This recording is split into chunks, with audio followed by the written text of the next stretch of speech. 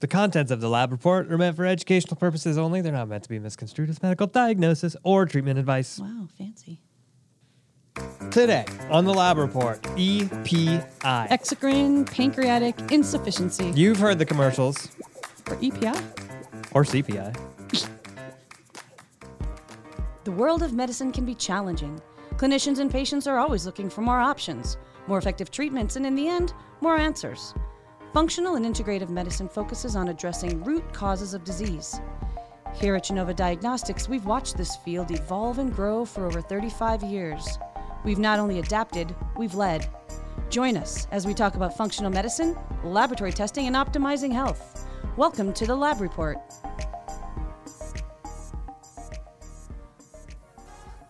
Are you excited? I'm always excited. Vegas, baby. Here we go. Here we come. Nothing like World Congress. A4M. Hello. Hey, Michael Chapman. Patty Devers, what is new with you? Not a lot other than we're going to Vegas next week, and hopefully we'll get to meet a lot of you listeners out there. That would be superb. Please make sure to come by the Genova booth if you are going to be in Las Vegas at A4M next week. And yeah, actually, thanks for being here. Oh, thank you. You mean me? Well, yeah, sure. But I kind of was talking about everyone else who's listening to Yeah. this. This is a podcast called The Lab Report, brought to you by Genova Diagnostics, where we talk about things like specialty lab testing, integrative therapeutics, and precision health. Right. And if you're new, welcome to the show. Hey. If you're returning, thank you so much for all of your support. And hopefully you go to iTunes or Spotify, maybe subscribe to the show. And to Michael's point, if you're in functional medicine or precision medicine and you happen to be attending A4M, come by the booth, the Genova booth, and we'll be podcasting from there. Oh, it's going to be crazy. Like we'll be wired up Yeah, we got somehow. equipment. I don't We know got whether it. it's with wires or without wires. We'll figure it We out. don't know. But there might be a camera involved. Yeah. Whatever is going to happen, it either will or will not be amazing. Whatever happens in Vegas stays in Vegas, unless, of course, you appear on the Lab Report podcast Oh, in then Vegas. it's forever. It's eternal. Whatever happens That's right. on YouTube is also eternal. It will be forever etched in your brain. So come by the booth and just have a good time with us. Come meet us. We want to meet you. No doubt. So what are we doing today, Patty? Well, we're going to talk about, to your point, EPI, exocrine pancreatic insufficiency. to my which- point, did I You said EPI beginning, not I was CPI. just putting letters together, honestly. But Yeah. I think you were confusing it with the home security system. no, that's ADT. Different Right. one. CPI, ADT. Do they all have 3 letters? I don't know. They should sponsor So us is since we're this a talking security about them now. thing? Yeah, Like the NSA, kind of. CIA? FBI. What are you on about? That's a good question. What are we talking about? We're talking about the pancreas today, which is a gland. Thank you. Yes. I don't know why you felt the It's- need to look at me when you said that. Like, by the way, did you know, Michael? There's a gland called the pancreas. Well, it secretes things like Wow. digestive enzymes. It works in hormonal balance, insulin resistance. It does secrete insulin as well. I love how much we know about the pancreas. It seems to get a lot of attention when we're like, it does. Secretes stuff. Does things. Yeah, it's super important. It's really important, though. Yeah. It secretes insulin from the beta cells, from the alpha cells. It secretes glucagon, which is important for blood sugar regulation. Which, I just have to say, insulin gets all this recognition. Right. Right. And I get it, right? Type 1, type 2 diabetes and all the problems that ensue thereof. But glucagon is, in my mind, is almost all as important or more important than even insulin because of the way that it regulates the fasting state. And when you turn off glucagon, you turn off the fasting state, and thereby it changes your entire storage of energy. Yeah, but it also secretes something called amylin, which is also made in the beta cells, and it helps to control your appetite, and it controls stomach emptying, so also super important. But it also secretes various digestive enzymes. Well, right. And that's the main reason why we're talking about it, because, we like talking about GI health here in functional integrative medicine. And when we always start with the gut, then we need to talk about what the gut does, which is break down and absorb food. Big Right. part of that is Yep. breaking down food. So we need things like amylase and lipase and various proteases that are made in your pancreas to help you break down proteins and fats. Right. And so, like we've said before, when you hear ACE, ASE at the end of a word, that signifies an enzyme. And if we're talking about the ones you just mentioned, we've got amylase, which breaks down sugar. We've got lipase, which breaks down lipids or fats. And then we've got proteases, which break down protein, which is why, commercially, if you go and I'm going to get a digestive enzyme or something like that, then you'll look on, spin that bottle around, and you'll see amylase, protease, lipase, and various other things on the backs. And that's what you're supplementing with. And since we know that this is a gland, we know that there are different types of glands. There are exocrine, there are endocrine functions to a gland. What's the difference between those two? Oh, that's interesting. So you're going to get me here on the entomology? Entomology is the study of bugs, Michael. So when I think about these two words, I think they should be swapped. Why? Well, because with exocrine, EX, I think of exogenous, meaning it's like somewhere else, from somewhere else or going somewhere else. But with exocrine, it's actually meaning that it's released into a duct, right? And so with endocrine function, it's not released into a duct. It's released into just systemic circulation. Exactly. Right. Like insulin is a classic example of that, right? So that's the designation. Yeah. And so if we're talking about stool testing in the GI tract, it makes I don't know sense. why there's a duck in there. It's a duct with a T. But if we're talking about the GI tract and stool testing, it does make sense that we're talking about exocrine because it's something is secreted through the pancreatic duct into your GI tract. You mean track? The Tract. Oh, right. With a T. So here's the thing about the pancreatic duct. It does seem like it's got a long distance to travel to get to the duodenum. Do you believe this here? I mean, it's like relative. it seems It's like not like the miles pancreas away. is like way over. Well, What? like relatively speaking, I mean, the pancreas is on sort of the central left side of your body, unless you have situs inversus, and then it has to be deposited. Wow. Wow. Is your pancreas involved in situs inversus? I would think. I don't know. I would assume Just so. things I in thought your it's chest. everything, right? Like everything is swapped. Is it not? I gotta Google that. Let's Google it. Just gonna sit here and bask in my glory of getting 20 points for incorporating situs inversus into the conversation, which means my nerd point score is way up there. Got it. Okay, so you get more than 20 points. I'm just going to tell you that. Oh, so boy. you can give yourself a ding there. Okay. So the normal arrangement of your internal organs is called situs solitis. Now, there's a congenital condition where the major visceral organs are reversed or mirrored from their normal positions. Right. And we often think of things like dextrocardia, which is your heart is flipped in your thorax. Right. So that's where I was thinking. But situs inversus totalis is when all of your viscera are swapped. There we go. So there we go. not only do you get a ding for the situs inversus mention, but you are using it correctly. So And I will props. get a bonus nerd point with the recognition that Enrique Iglesias actually has situs Whoa. inversus. Wow. So how about that? Wow. There's that extra point. All right. Well, how did we get on this Fun topic? fact. We're talking about the pancreatic duct. It seems like a long way Got for exocrine pancreatic juices to be flowing from one organ to where they're being deposited in the duodenum, right? It seems that way. Anyway. But you see what could happen then if you have pancreatic insufficiency and these important functions aren't able to happen, like exocrine pancreatic insufficiency or EPI, which is what we're actually talking about today. Yeah, well, and it's interesting because one of the big concerns that we might have is with the lack of digestion and absorption occurring based on that, then you would have inadequate delivery of the nutrients, right? We're eating food to get the nutrition out of it.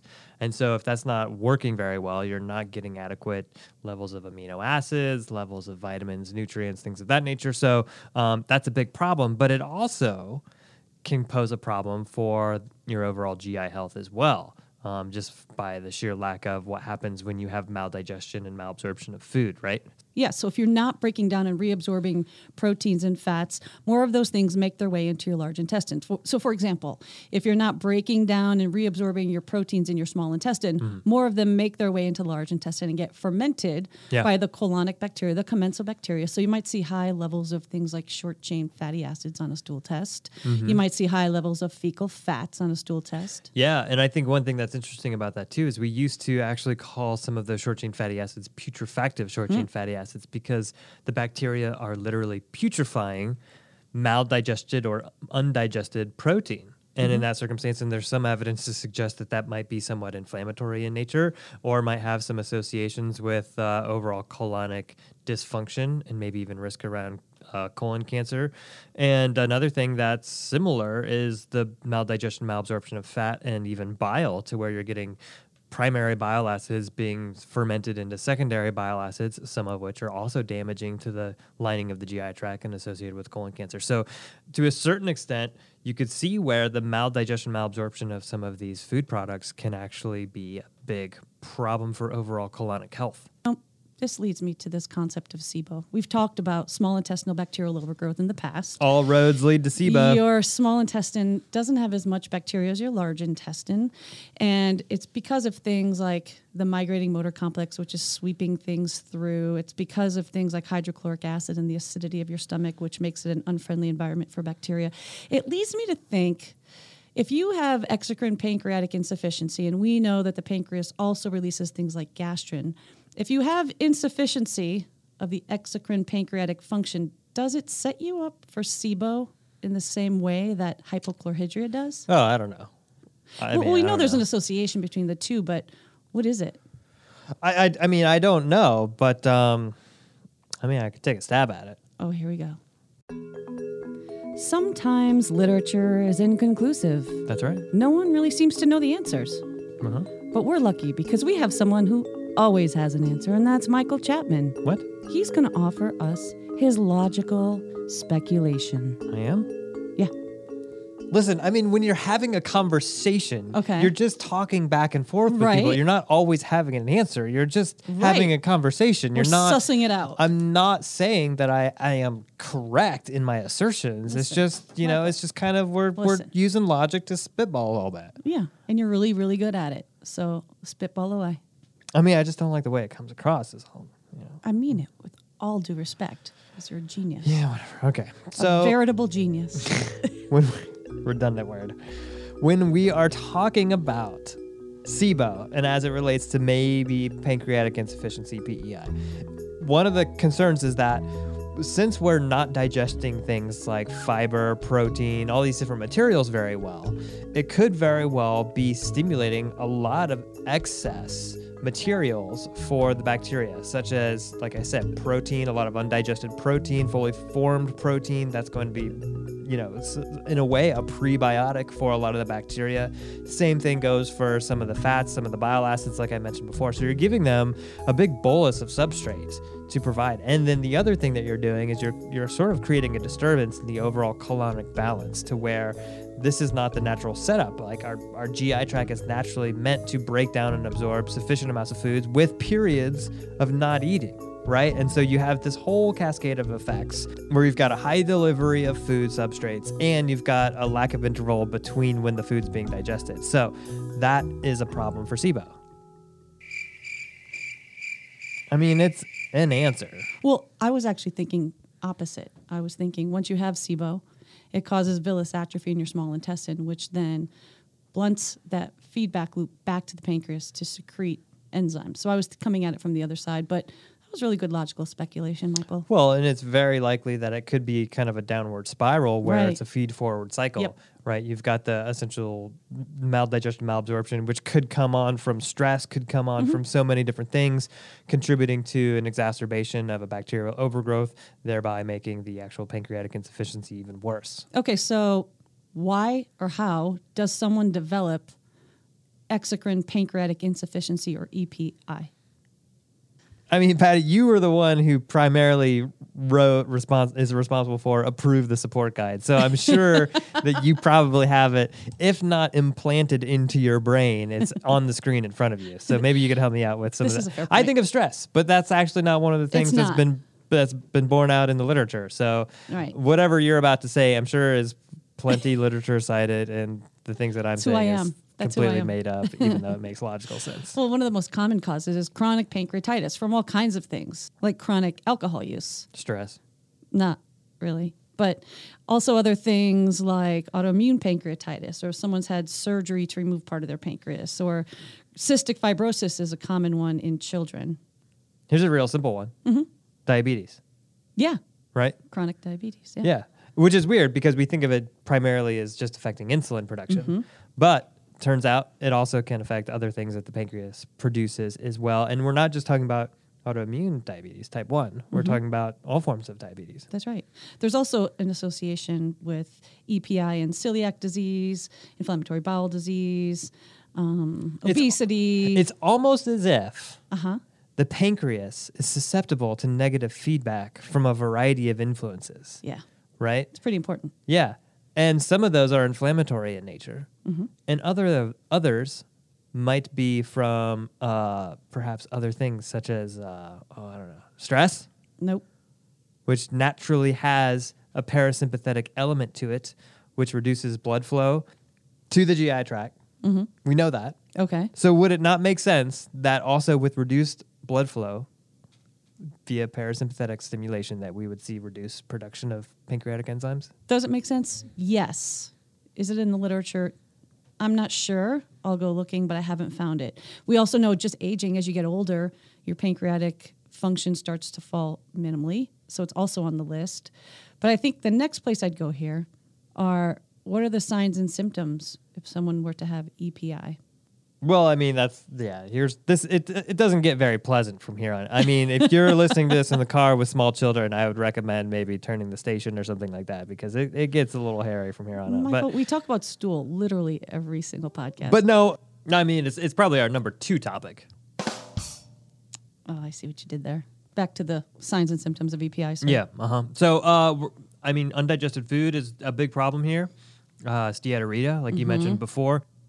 I have here also listed diarrhea, foul-smelling stools, which is probably related to that aspect of the bacterial fermentation, the putrefaction that we talked about earlier, bloating, flatulence, abdominal discomfort, which is kind of a general sign and symptom of maldigestion, and then weight loss, right, which makes kind of sense. Why do you think weight loss makes sense here? Well, you're not digesting and absorbing nutrients in food. Yeah, your GI tract is not doing that thing that the GI tract, I think, has Right. evolved to do. It's supposed to do. Yeah. All right, so let's just hypothetically say you have EPI. What do you do about Right. it? Well, all of a sudden, hypothetically, I have EPI.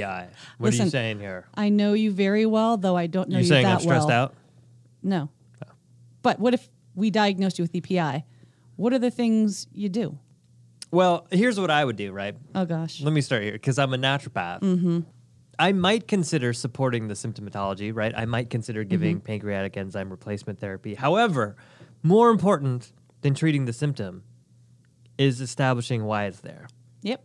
which means I'm going to backtrack and try and figure out what is causing the negative feedback mechanism in which there is a suppression of the endogenous production of digestive enzymes. So I'm going to go looking for the root cause. Great.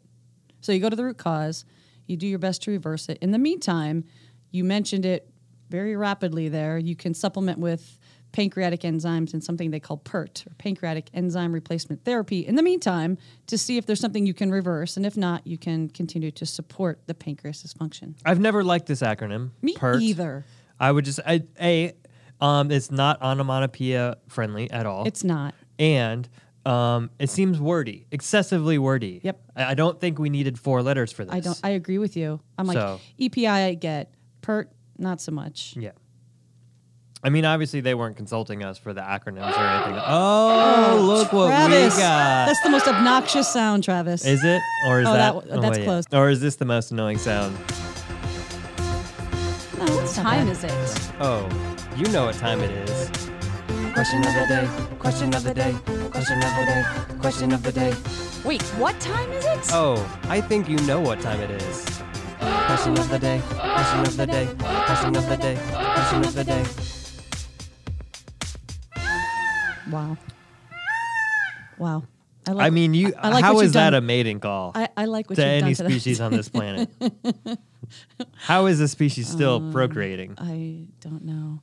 Well, let's get to the question of the day. And here it is. So we know the gold standard to diagnose exocrine pancreatic insufficiency is something called it's an isotope breath test called the mixed triglyceride breath test, which was then modified with a labeled carbon. Then you could also collect your stool for 72 straight hours and they quantify your fecal fat, but clearly neither I'm of going to those go out are on a limb tenable. here and say that I don't think many of us actually knew No. that that is the gold standard for identifying Well, it is, EPI. but it's not used a lot because it's just not tenable for You don't most say. people. So, here at Genova, there's got to be a way that we look at exocrine pancreatic insufficiency? I mean, we're a lab testing company. How do we do it? Yeah, there is a way. It's much simpler. Yeah. It's on the GI effects comprehensive stool profile, the 2200, and it is a marker called pancreatic elastase 1, which is a marker for exocrine pancreatic function, right? It's a protease enzyme that we're evaluating. And so if you see lower levels of pancreatic elastase 1, then that's going to be indicative of a insufficiency. And that's it's one of the ones that we call medical decision point because we put so much leverage and weight around it when you see it low that it's an indicator for the need to supplement with pancreatic enzymes. So Yep. And it's really well described in literature as a really good surrogate marker to look at EPI rather than collecting your stool for 72 straight hours. Right, and you could do something like a serum amylase lipase to evaluate this, if you're worried about chronic pancreatitis or things of that nature. That being said, this is a really great way to, on top of everything else that you're evaluating on a stool profile, to get a look at digestive, or as they say, digestive fortitude. Wow. And to determine whether somebody's predisposed to poor digestion, absorption of their nutrients in their food. As if you needed another reason to order the GI effects. I mean, how many more can there be? Well, there's a lot more, which is why it's such a great test, I know. because there's so many different things that you could be talking about. I know. And that's just one marker. So you get the GI effects, you look at the PE1, see if they have EPI, and decide whether or not they need PERT. OMG. Next time on the Lab Report, the only one of our favorites, Dr. Christian Jensky. We're the three best friends that anyone could have. Man, he's the coolest. He is, isn't he? He's the coolest. Yeah. You've been listening to the Lab Report. If you like what you hear, please subscribe to our podcast, rate us, and leave us a review. To learn more about Genova Diagnostics, visit our website at gdx.net. There you'll find information on specific testing, educational resources, and how to connect with our show. Call us at 1-800-522-4762 or email us at podcast@gdx.net. Chex Mix season. Already on it. I know. I've already eaten some of it. It's I've already dangerous. gone through a 4-pack of butter. It's dangerous. It's addictive. Grandpa Rick's recipe. Oh, it's so good, Michael. Yes. Why for Christmas, though? I don't get it. Why any of these things for Christmas? I mean, the popcorn tins with the 3 different That's types of true. popcorn. Why popcorn? That's true. It's really just the tin, and you do have decorative tins. It that is put the the tin. Chex Mix in. That's a great idea. Is that from an etiology perspective, it was the tin. The tin started all of this. You can put anything in a Christmas tin and make People it were like, Christmas. we've got Christmas tins. We've got to find stuff to put in them. Chex Mix as good as any. That's right.